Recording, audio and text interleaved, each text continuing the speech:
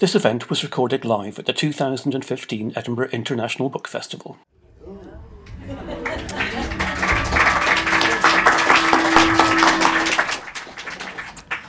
Well, good afternoon, ladies and gentlemen. Oh, that sounds a bit whistly. And welcome to the Edinburgh International Book Festival. My name is Caroline Beck, and I am a freelance writer and also a radio producer in my spare time. Just a little bit of housekeeping before... Smile, everybody, please. Just a bit of housekeeping before I get on. If you could turn your phones to silent, you probably have done already. And if you wish to tweet, if you've got the energy to tweet, would you wait until the house lights are up, right at the end of this event when we'll be taking questions from the audience. Now, I'm also hoping that everybody can hear me. Now, if you can't hear me, I want you to wave frantically, okay? And then I can project even more. Does that sound all right? Good, excellent. Okay, so this afternoon, it's my great pleasure to be talking with Jussi Adler-Olsen. Have I pronounced that correctly? Oh, yes. Excellent. I have to say that.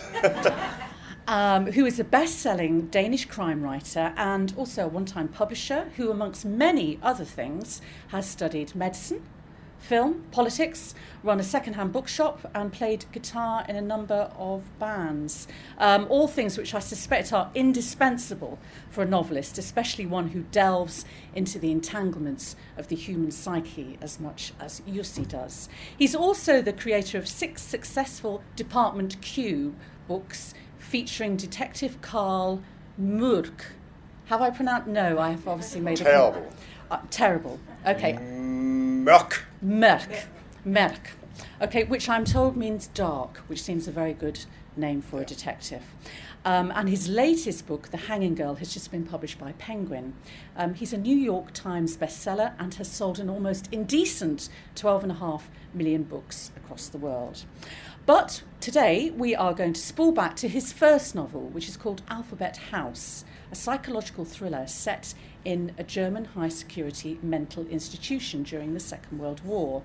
Now, although you wrote it in 1997, it's only just been published here, and it is quite different from your other books. You're probably going to contradict me now, but anyway. So we're going to do a quick exploration of Alphabet House. How do you pronounce that in Danish? Alphabethuset.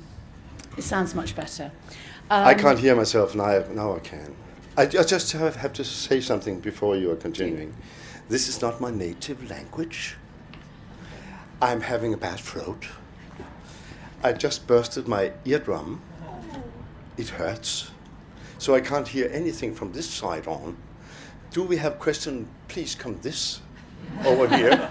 and then not in Scottish, but in English. That might be tricky. Yeah.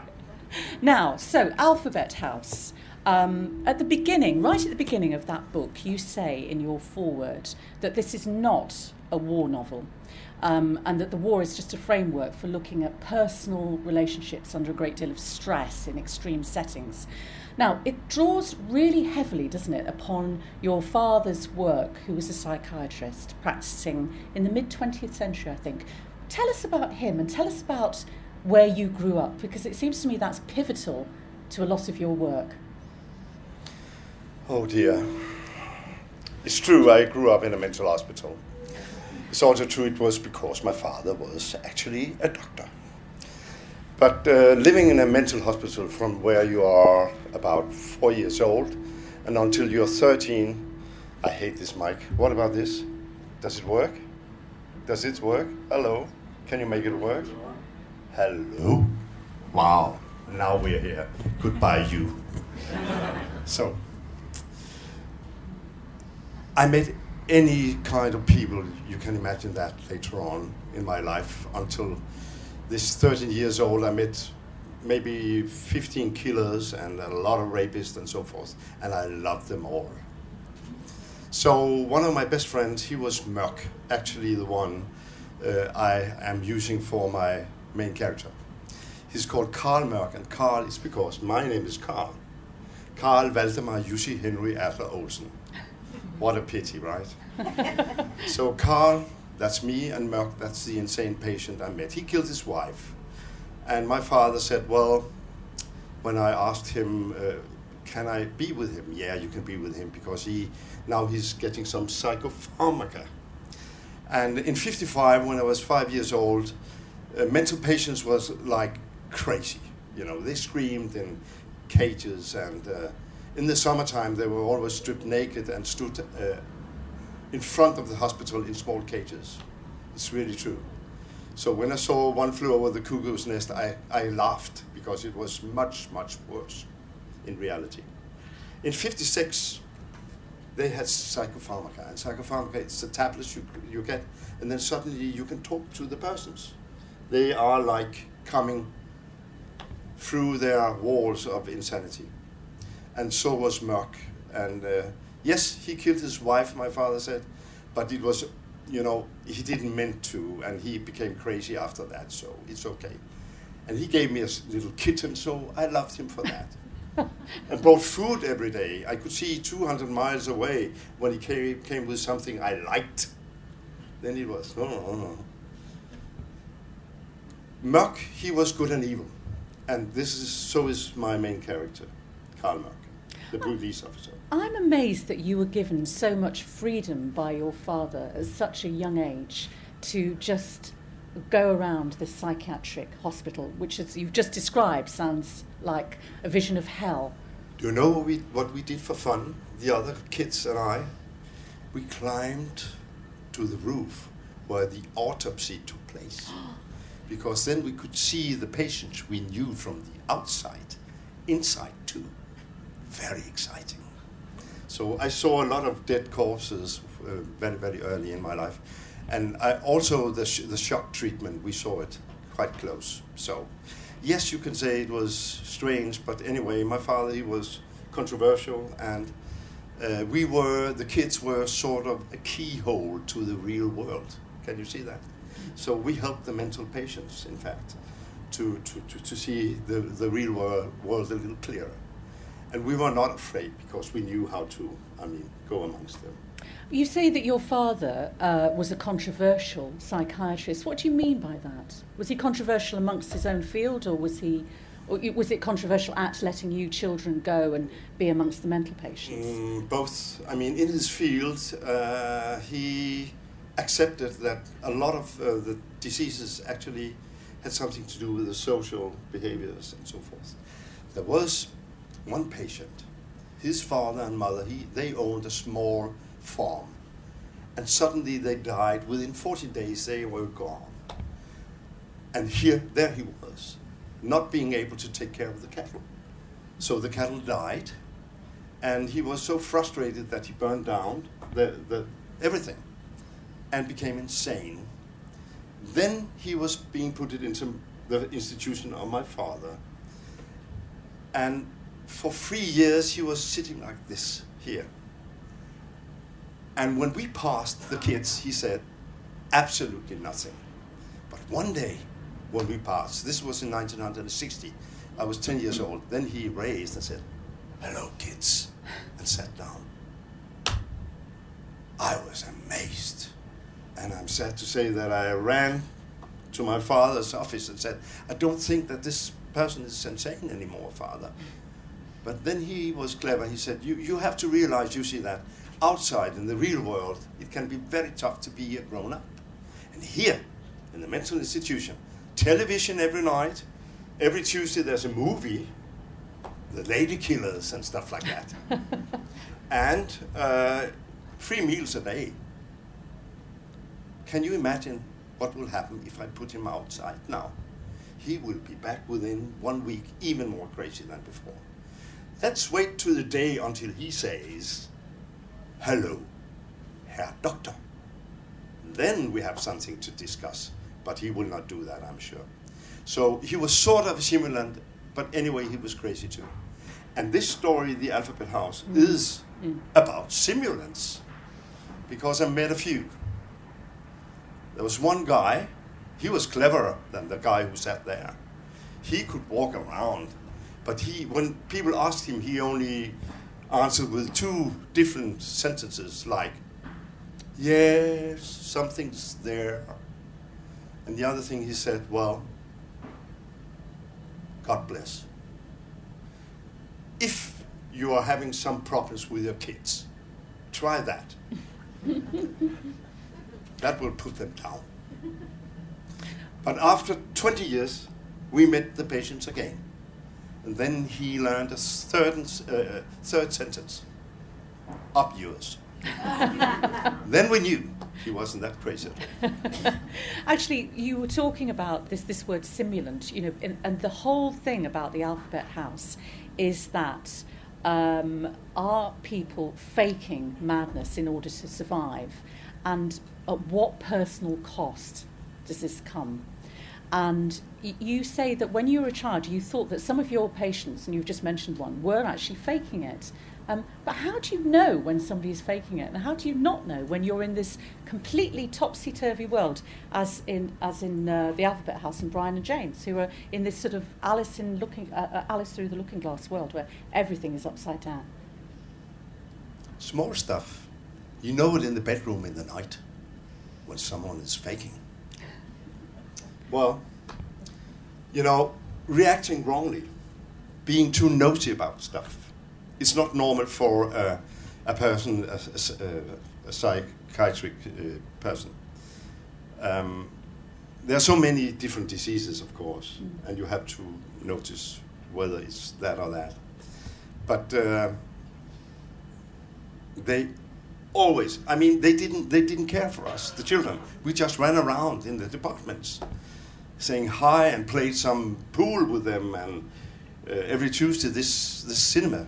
We were in that cinema together, and suddenly there's one laughing where he shouldn't laugh. Small stuff, then you know. But in this story here, the Alphabet House, it's more problematic. You must think of two British pilots, yes, British, falling down behind the lines during the Second World War. And then they are climbing a field hospital train to get away from not being killed. But this field train hospital, it goes deep down in Germany with only insane patients and only from the SS Corps. People coming back from the Eastern Front, totally insane from grenade, shock or whatever. And there they are being put in the Alphabet House, which is a field hospital down deep down in Schwarzwald in Germany. The one pilot, he understands German, the other not. And they can't communicate in the hospital. So one knows something's going on and the other's not. So he's in danger all the time. This is a thriller. Do you know what the difference is between a thriller and a crime story? I think I'm learning it. You're learning it, okay. But it's very important to know that in a crime story, you have a crime in the beginning and you have to solve it. That's a crime story, very British. A thriller is more or less like preventing a crime to happen in the end. So now you're reading faster and faster to see whether it will happen or not. That's a thriller. And I'm writing thrillers. And a thriller story means that sometimes you're in the head of a person and not in the other head. And if you're in the head of the person who understands German, and now you know that he will be killed in 10 seconds, that is not nice to be the reader, because you can't warn him. That's a thriller. So 2 persons are lying there, and the worst part about this is that there are other simulants, and they are German SS officers, and they are just about to kill one person. So we are lying in this hospital for a certain period, and I will tell no more. The whole book is very claustrophobic. Is that the way that you wanted it to feel? Because you actually, there were some points where I could hardly bear to turn the pages because I felt I was there with them. She's a good reader, right? That's what it's all about, to keep you awake in the night time. It did. That's it. Now, some of the methods practiced in the Alphabet House are bizarre and brutal, and I wondered whether they were more likely to engender mental illness than cure it. And do you think it's possible to withstand that sort of intense brutality and survive unscathed? Unscathed? What a fantastic word. Not really, but alive, yes. Yes. We human beings can survive. You can't imagine. And either all of you, you know that there are certain situations you couldn't survive reading it in the newspapers and so forth, but anyway, you haven't tried. Maybe you could. I was writing, for instance, in another series I do, like the Q series, is being published here in England and Scotland. It's all about, the first book about a woman in a cage. And I wrote this book before I knew of Natascha Kampusch in Austria or stuff like that. And people wouldn't believe me. Can't happen. You can't sit there for years and years without getting insane. But Natascha Kampusch, she came out, well, just a month after my book was published. That was good PR for me. So thank you for that, Natascha. And she is still quite sane. Do you think it is possible? You think that people can undergo really intense sort of things on their mind by other people and still carry on living without it turning them insane? One never knows. Some can, some can't. Most can't. But I met persons coming from the KZ concentration camps in Germany who put it totally away. And I met the opposite, that could never forget one single second. So it's a matter of, well, you could say like this. For instance, this person here in the cage, she's living in a pressure chamber. Every year, the pressure is being raised by 1 atmosphere. And we know that in the end, that's a thriller. They will take down the atmosphere pressure to 1 within seconds. And we know what will happen. She will explode, in fact.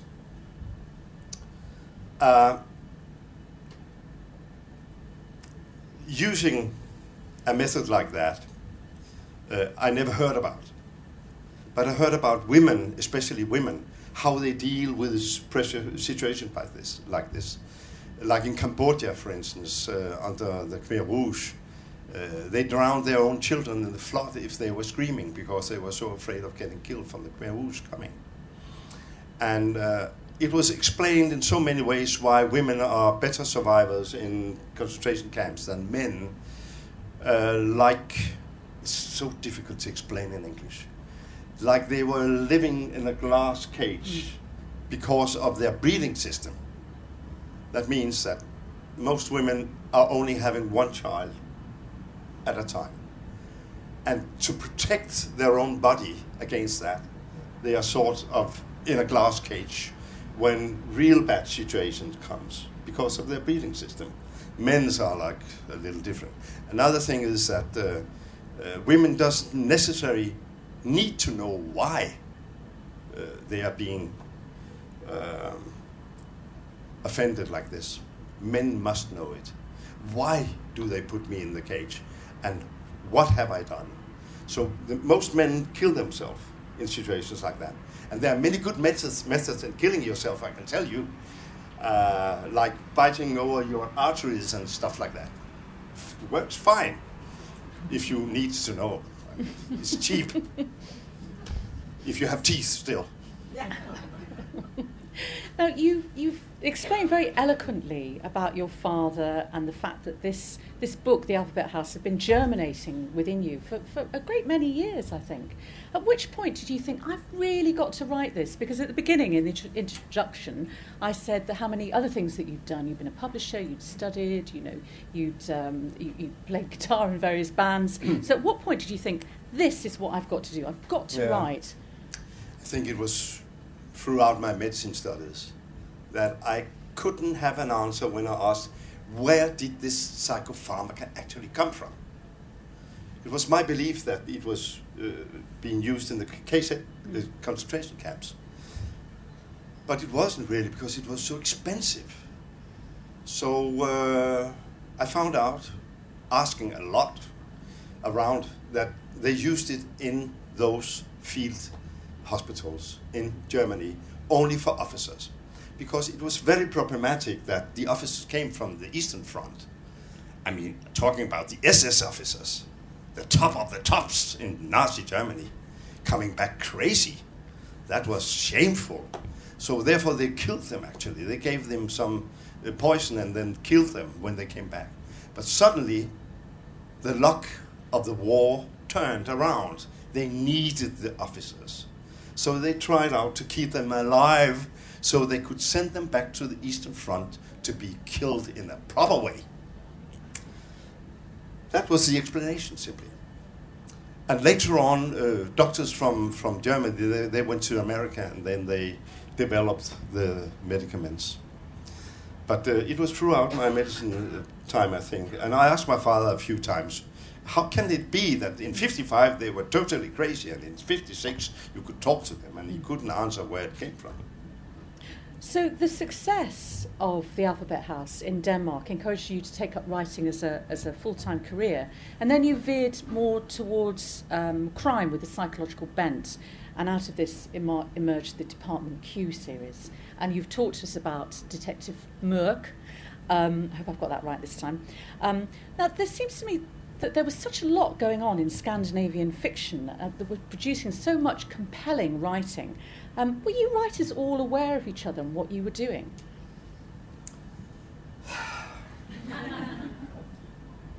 You know, all of us in Scandinavia, Stieg Larsson, Håkan Nesser, Arne Dahl, whoever you're talking about, Jo Nesbø, we are having the same idols, all of us.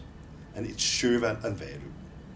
Yes, you know about them, I can see that. Sjöwall and Wahlöö, they were a couple of writers in the 70s and made 10 splendid novels. And what was new was that they took in all the topics, the social topics, psychological topics, a little bit of humor. The Swedes are not very humorous, I have to say. I'm Danish, you have to realize that. A little humor, but then, first of all, very, very good dialogues. Authentic dialogues. So we took it in, all of us. So we are coming from the same couple of Sjöwall and Wahlöö. I could tell a lot about why we are so extremely good. And I could lie a lot about it because I don't know why. But normally I say, well, you know, me and Henning Mankell and guys like that, we sat in the wintertime, had nothing to do but telling each other stories, inventing up problematics and plots. No refrigerator, no television, nothing but storytelling. We are coming from the saga world, you know. You know, Iceland, it was Danish actually. So it is. Yeah, like Greenland and England and so small countries like that. So, but the main reason why it's so popular is it's quite exotic. I don't know why the other guys are popular, but I know why I am. It's because I'm funny and humorous. Not in the Alphabet House, it's not very funny, I have to say, but in the Q series. And of course that I respect my readers very much. So I was a publisher for many years. In the biggest publishing house, I was a manager in Scandinavia called the Bonniers. And there I learned very, very early that the readers are quite clever. Most publishers doesn't think about that, but I noticed. And I noticed also that they have been reading a lot more than I have. So to respect them, I and a few of my Scandinavian colleagues uses the small tricks, you know. The small tricks like, especially in the Q series, like not giving too much away. To give away a little few details so you can make the world yourself with your splendid fantasy. And if you ask me, how come you are so violent and harsh? I have to say, I'm not, but you are. My God, bloody minds, all of you. And it makes, you know, a little co-production between the reader and I. That I know when you lie in your bed in the night time, I like to be there with you. And suddenly, I can see your head falling a little down. But then I give you a little sentence with humor, and then you have to read 20 minutes more. And then again at the other side, and then a little, you know, thrilling stuff. Small sentences that keeps you awake 1 hour there, half the hour there, and suddenly the whole night is gone. But you made most of the work yourself, you mean. And this is a secret. You shouldn't give it away to any British authors because they don't know what and how anyway. We also learned a lot, of course, from this country here, of how to make plots like cozy plots. I mean, you are masters here in England and Scotland making cozy plots, cozy little murders, fine little fantastic killings. And then we are blending it into our Scandinavian specialities. So living up there, I mean, I'm being sold all over the world, and I can't imagine how a person from South Korea will read about the Q department in Copenhagen. But I know one thing, and they think it's very exotic. And it was the same with the British authors for us, with all the castles, you know, and stuff like that, when I was a kid. The exotic things about Scandinavia is that we actually shouldn't live there. We should just die. We can harvest only once a year. And the rest of the year, what to do but thinking.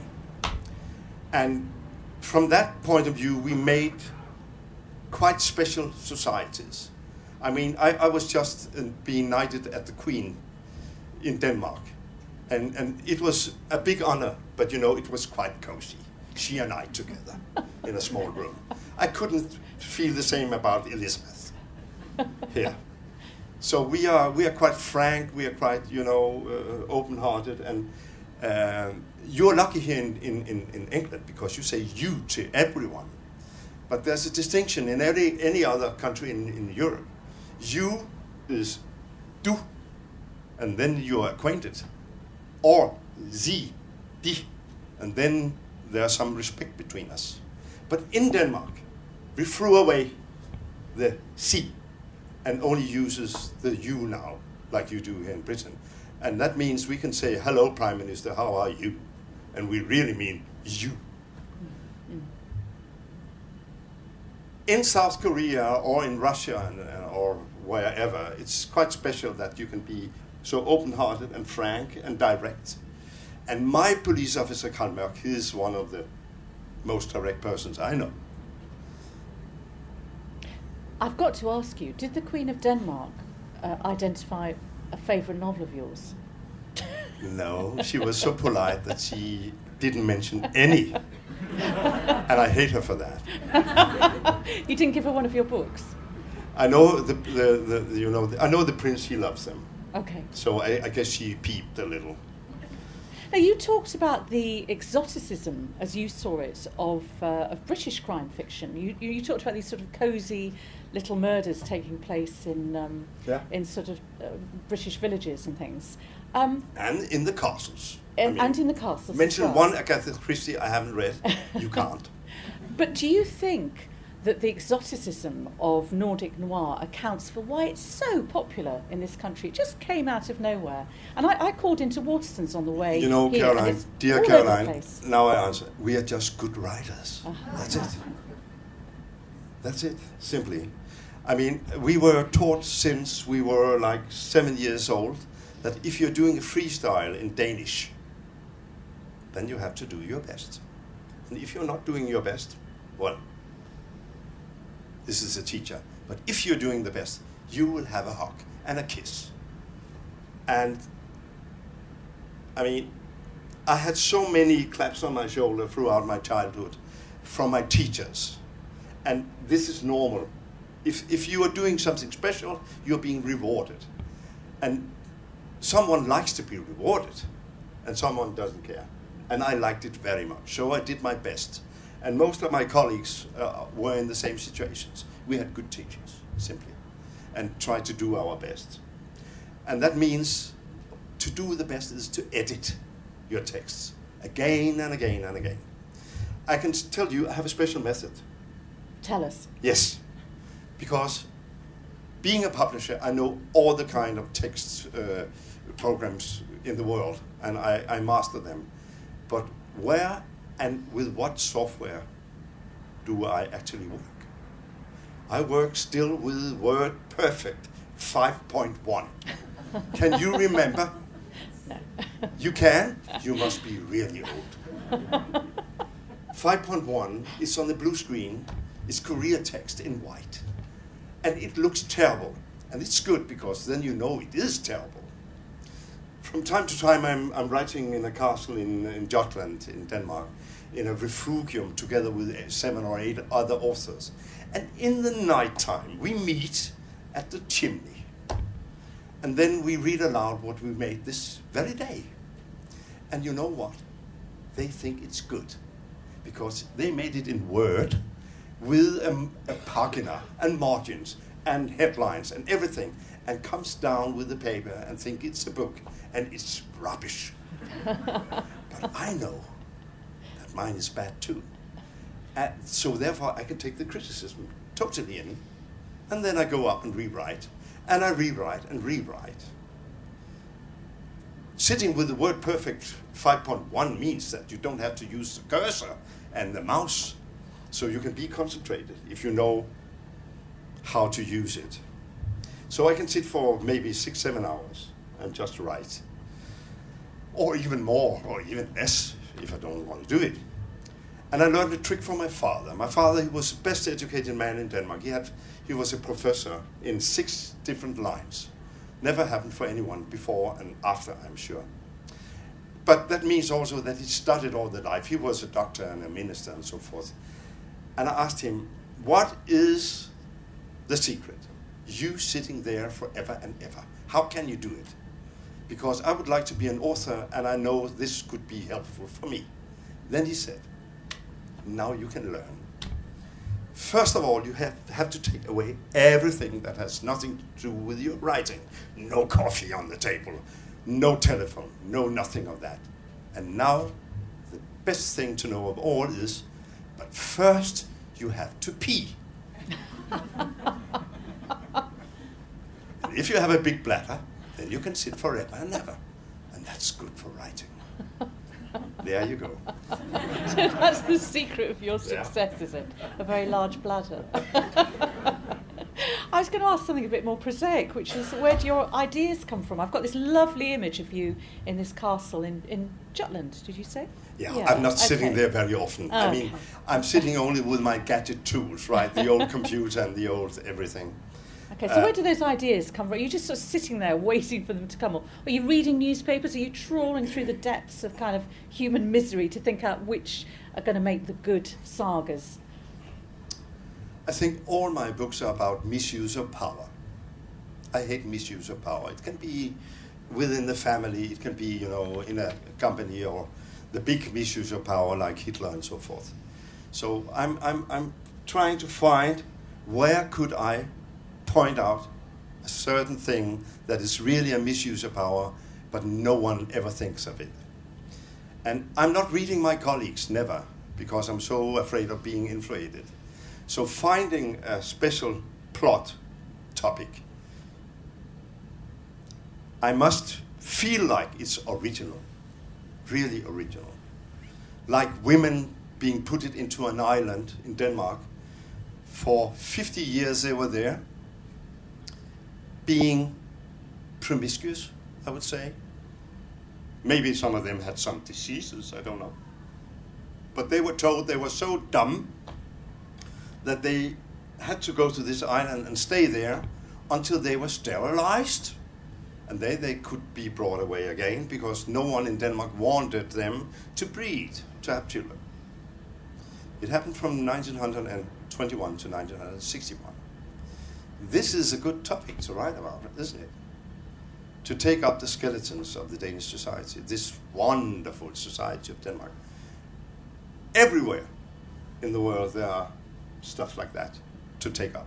But of course I'm inflated by the newspapers and the stuff I'm reading there, but not really what's in the lines, more or less what's in between the lines. Because a journalist can write from here and until there, and this is fact.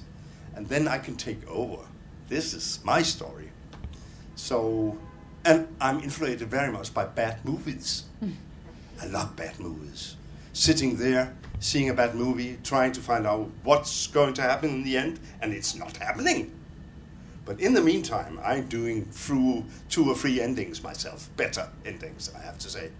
And having a good ending to a movie which was bad means that you have a new story. So when I have a new story, I make a synopsis of 21 pages. And then I put it aside. And one day, maybe I write it and maybe not. I have a lot of synopsis if you need one. Yeah. Actually, some of the nicest, shrewdest people I've ever met have been crime writers. And I often wonder whether writing about violence, deceit, murder and mayhem actually gets it all out of your system. Yes. And I wonder, how do you get it out of your system? I'm sorry.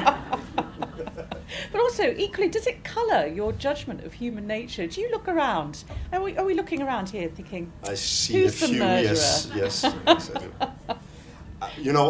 Normally I'm never been tempted to use real persons in my books. I did it in the Alphabet House, I have to say. His name is Kröner. He's pockmarked. I had a friend in the 3rd hospital we lived in,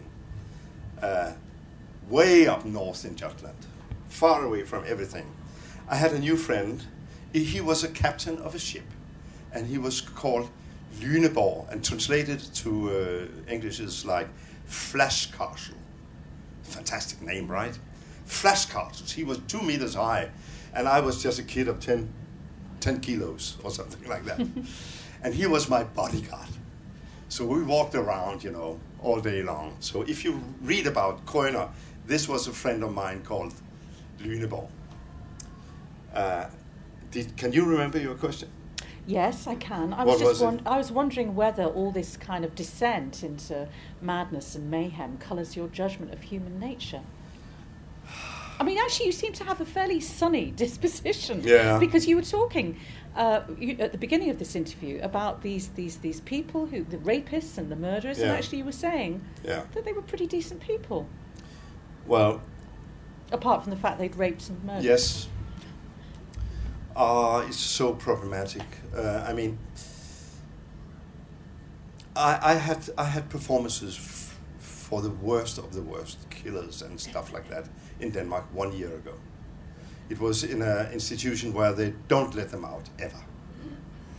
And here I was, and they were like 25 persons. And then there was 2 officers down there, and my assistant, she ran away.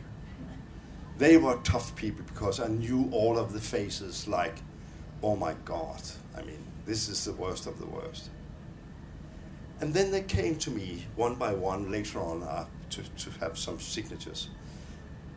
And looking into the eyes, deep in the eyes where the worst deeds ever was made up, and trying to keep yourself, ready only to see the surface, meant that they were kind and grateful that I came there to meet them.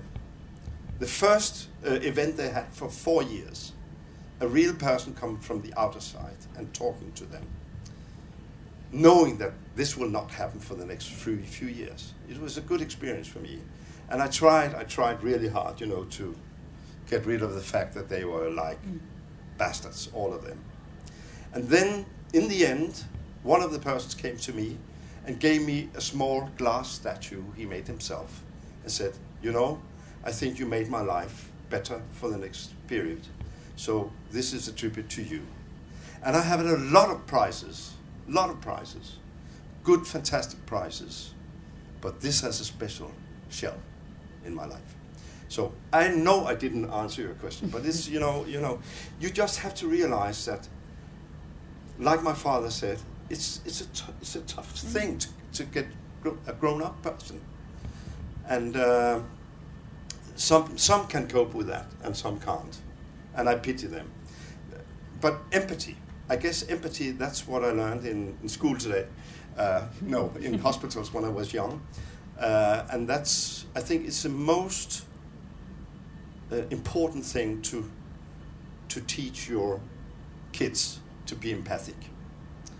It's tough to be empathic because when you walk around here in Edinburgh, for instance, and see all the guys who are sitting with their hands up, you can't just pass them, not just pass them.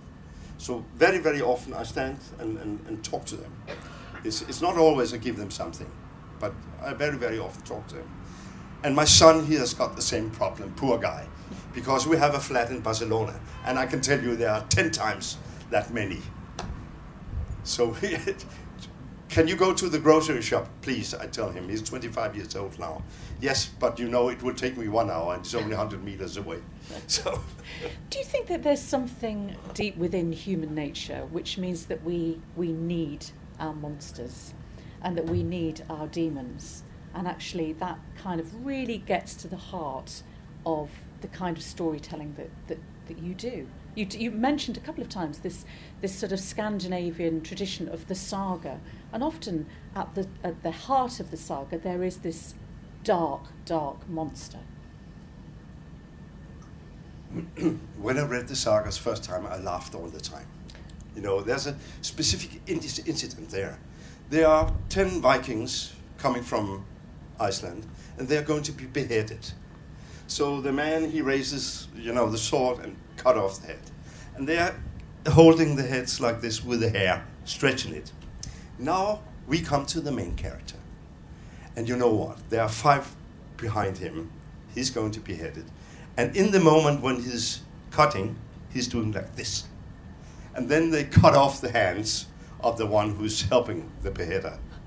Oh, they laughed, the last 5 ones. How funny it was.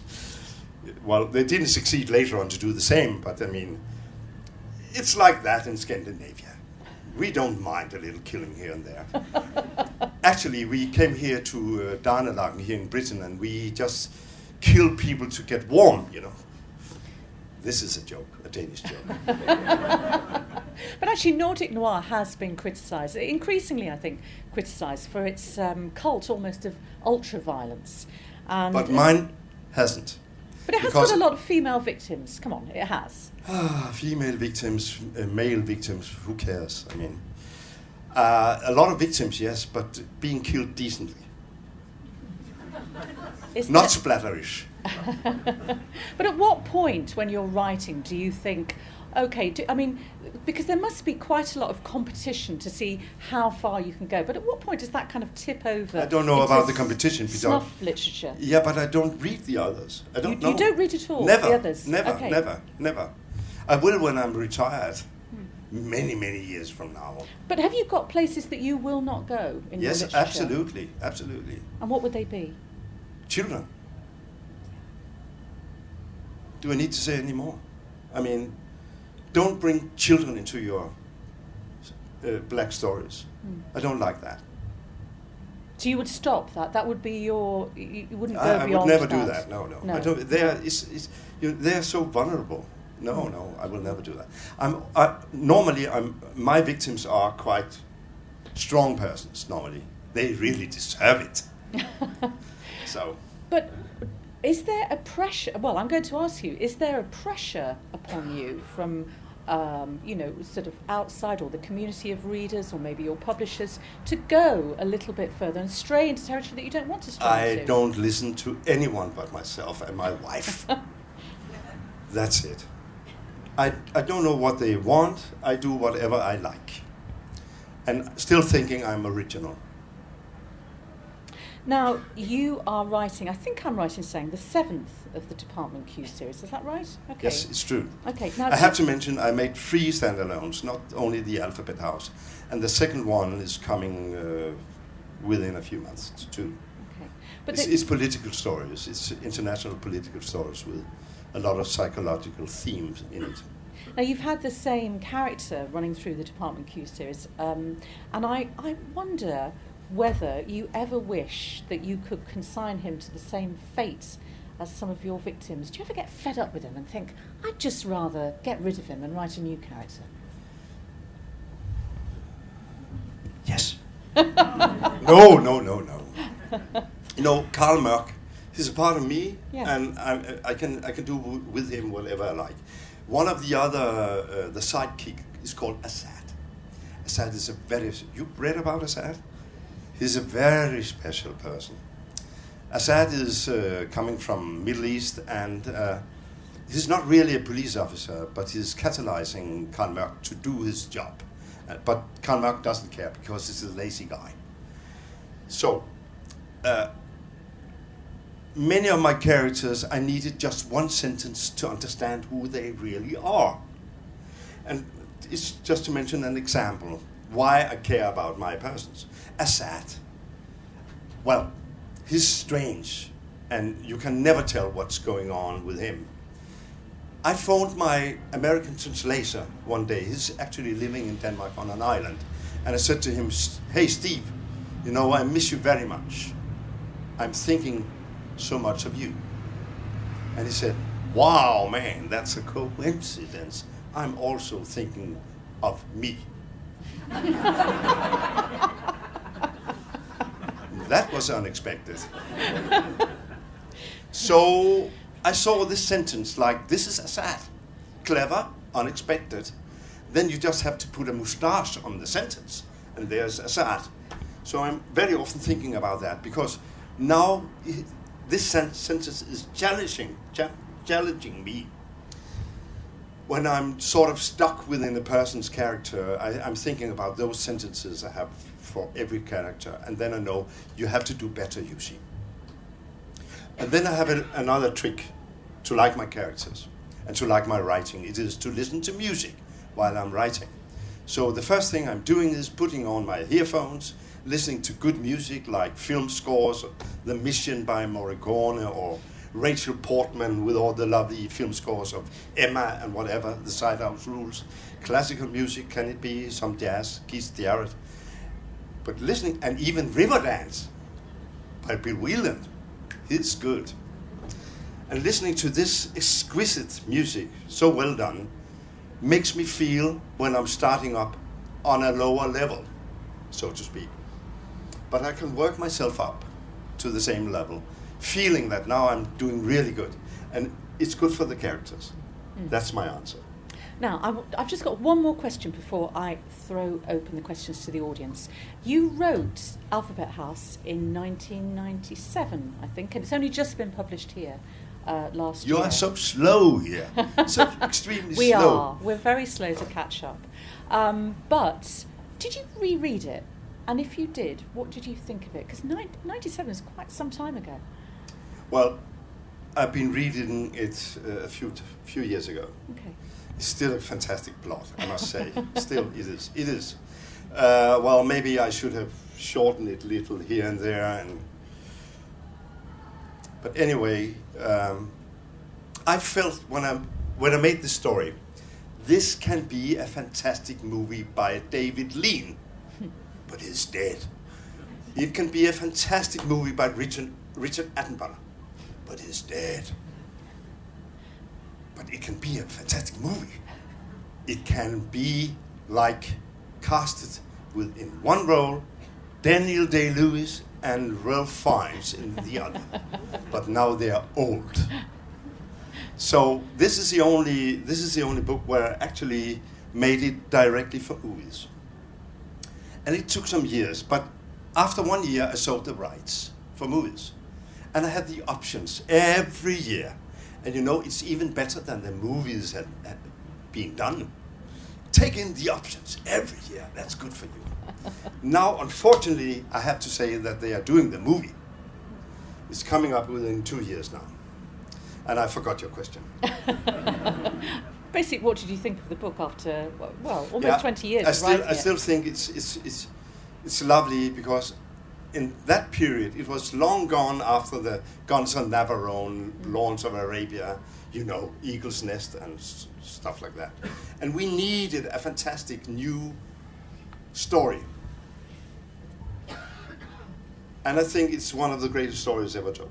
Well, on that note, on that modest note, yes, I still like it very much. I would like to open up the questions to the audience, to you, the audience. Now, I think we have got a roving mic. Have we got a roving mic?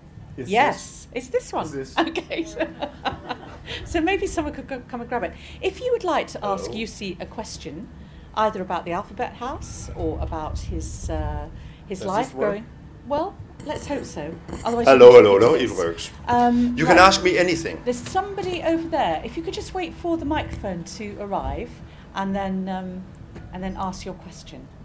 Yes, it sounds like, I mean, all of the time, as you said, with your 21-page synopses, that you have a lot of tremendous ideas, but how do you turn a tremendous idea for a novel into a tremendous novel? Well, first of all, I have the synopsis. It's there on the screen, so I can write my way through it from page 1 until the end. Simple, right? But sometimes there are problems. How can I solve this and this? And that's what I'm aiming for. A lot of things I don't know. Many of my colleagues are telling me, well, you know the whole story before you're writing it. That couldn't be funny. But it takes me 3 months to make a real good synopsis.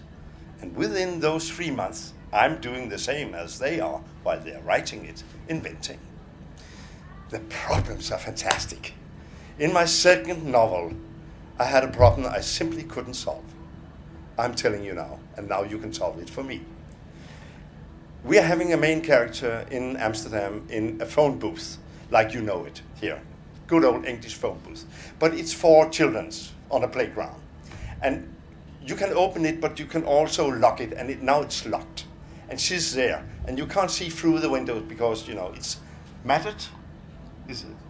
Yeah, opaque. Yeah, okay.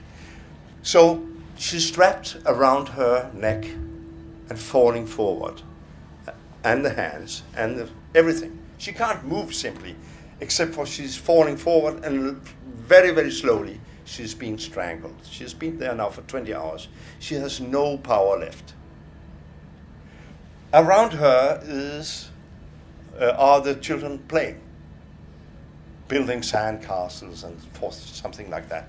She can't scream, she can't do anything. There's no phone, she can't phone, she has no lighter, she can't burn anything. She can't simply get away, or no one knows she's there. That is a problem, Jussi. How do I solve it? Please tell me how I solved it. Answers on the back of a postcard, please. Do you know how to solve such a terrible situation? She didn't. But in the end, what must happen? Any suggestions? That's clever.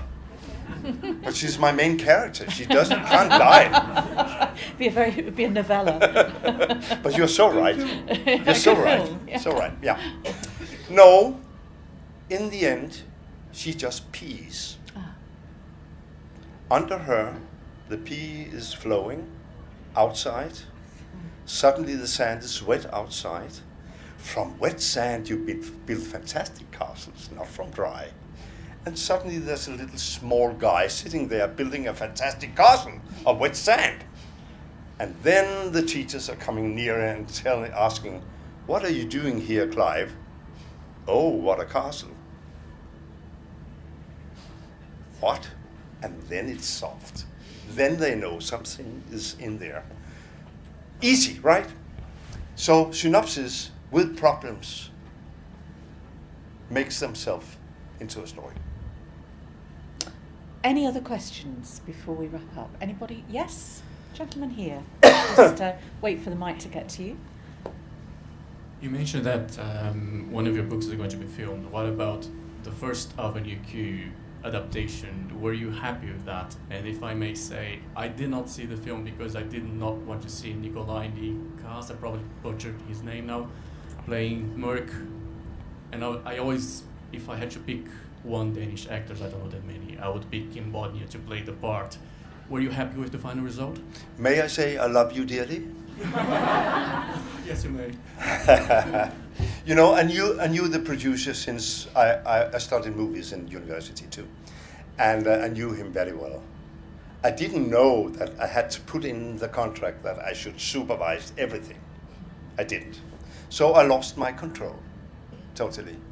And the movies are like 4 stars movie, but 6 stars are possible. Is that good enough? No. So I can say it here in Scotland that I don't like the movies. If I said it in Denmark, they would sue me. I don't like the movies, and it's not because that this is my child. It's simply not good enough. But it's being seen by lots of persons. The 2 movies of the 2 first are the most seen movies the last 25 years in Denmark. So it must be good, mustn't it? And they're having contracts on 4 movies, and after that, we have to reboot the whole series, we do. But I can tell you, and I'm so happy to tell that, I have now made a contract with maybe the best screenwriter in the world, called Scott Frank, who made Minority Report, Schindler's List, you know, Get Shorty and stuff like that. And he's now adapting it to season-based television series. That means 1 book, 1 year. You know, I see a story like a rubber band. You can do like this, tell a little more here, a little more there, and so forth. And if you cut it many times, like a movie, and try to glue it together again, it's not really elastic anymore. But if you only cut once, you can do like, and it's still one story. And you can go deeper into the characters than I did within season-based television series in America. So I said yes, we made the contract, they're writing now. So you have to cope with that the next 10 years, I'm sorry. Well, I think we're almost out of time.